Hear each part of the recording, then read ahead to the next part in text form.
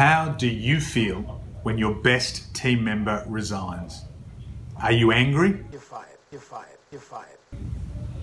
Maybe you're a little bit maudlin. You are tearing me apart, Lisa! Why are you so hysterical? Do you understand life?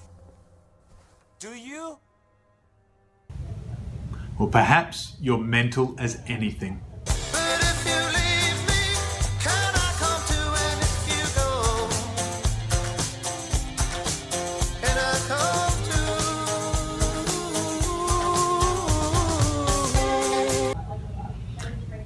And maybe you have to be a little bit mental for this case study idea to be so valuable.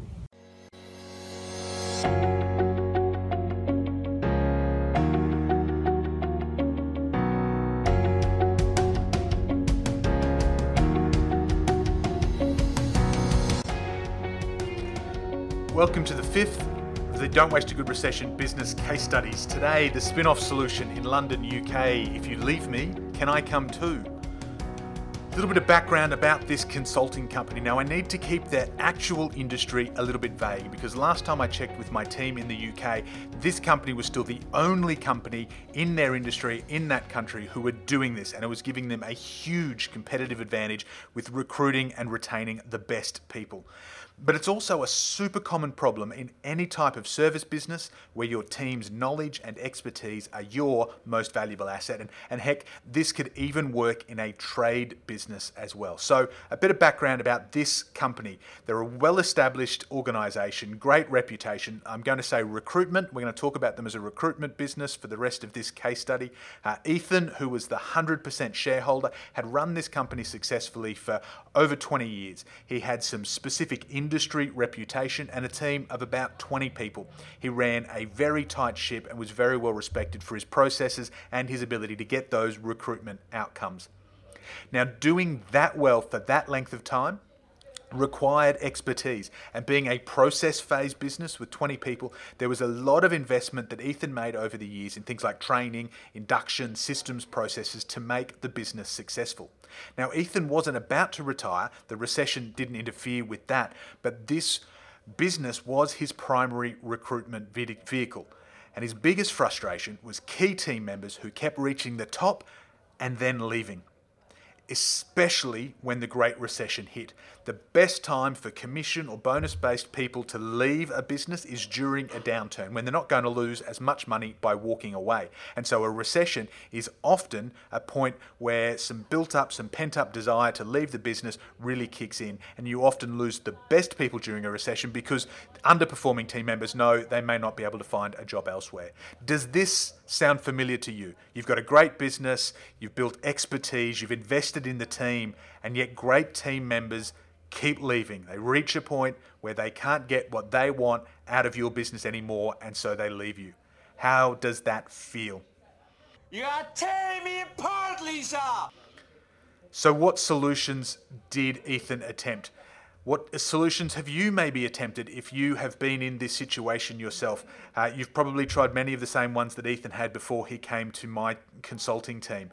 You've tried bigger bonuses. You've tried putting in more incentives for longevity, giving team bonuses for long service, or giving them higher rewards for the time that they've been in the business. Maybe you start giving those experienced team members more flexible working conditions. They can start working from home, or they start having rostered days off. These kind of perks for longevity, which actually have the converse effect. It makes them and their expectations get higher, and the rest of the team are often really annoyed now because they're not getting those perks that they see their colleagues getting. Now, one thing that Ethan had not done and was not keen to try was to make equity available. He knew that this was an option. He knew he had a successful business, it was valuable, that would lock in, retain some of those key people, but he did not want to cede control over his baby to all of these top performers. Even when he knew most of them were leaving his business, not to go and work for a competitor, but to open up their own shop because they wanted some equity, they wanted some holdings. Even knowing how equity-oriented some of these key performers were, Ethan was not keen to give over any control and make equity an option. So the current reality was this. We had his business, Ethan Recruitment Limited. He'd get these great performers. Some of them eventually would ship up. They'd go and start their own business.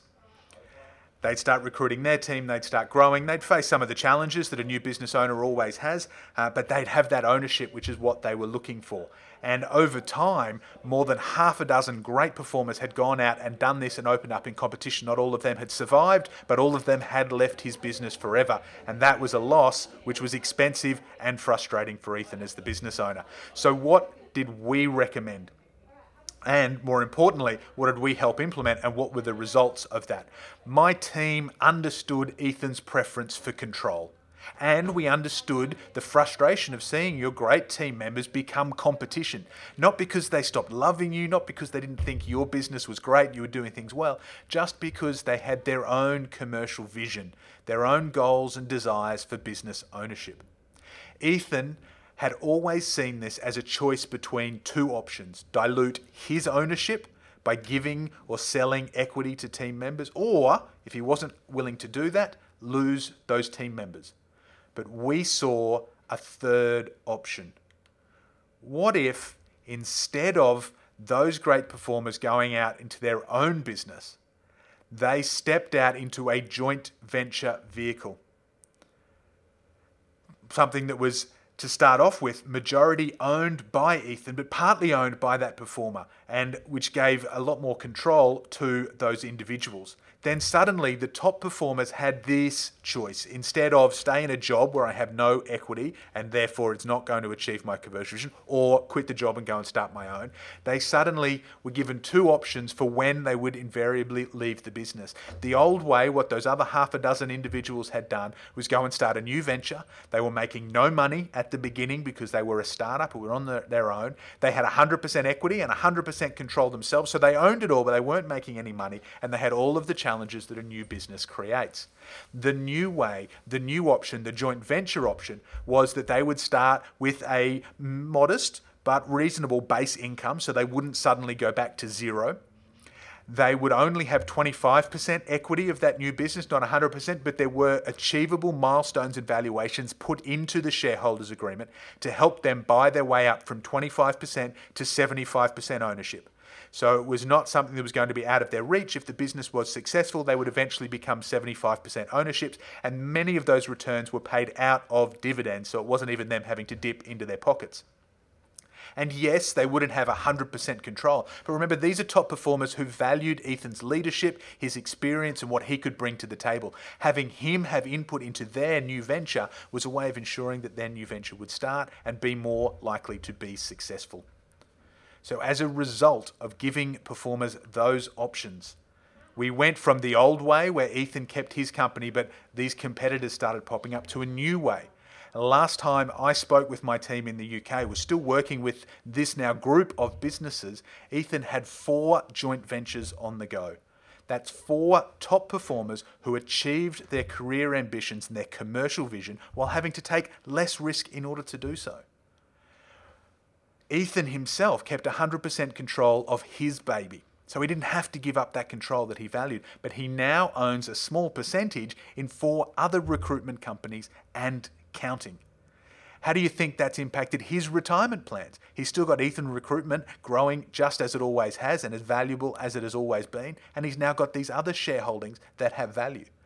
More importantly, how do you think this has impacted his recruitment strategy? When up-and-coming performers in the industry know that they can go and work for Ethan and they could eventually be supported into their own business if that's what they desire, instead of going to work for any of the other recruitment companies where they know it's entirely an up-and-out model.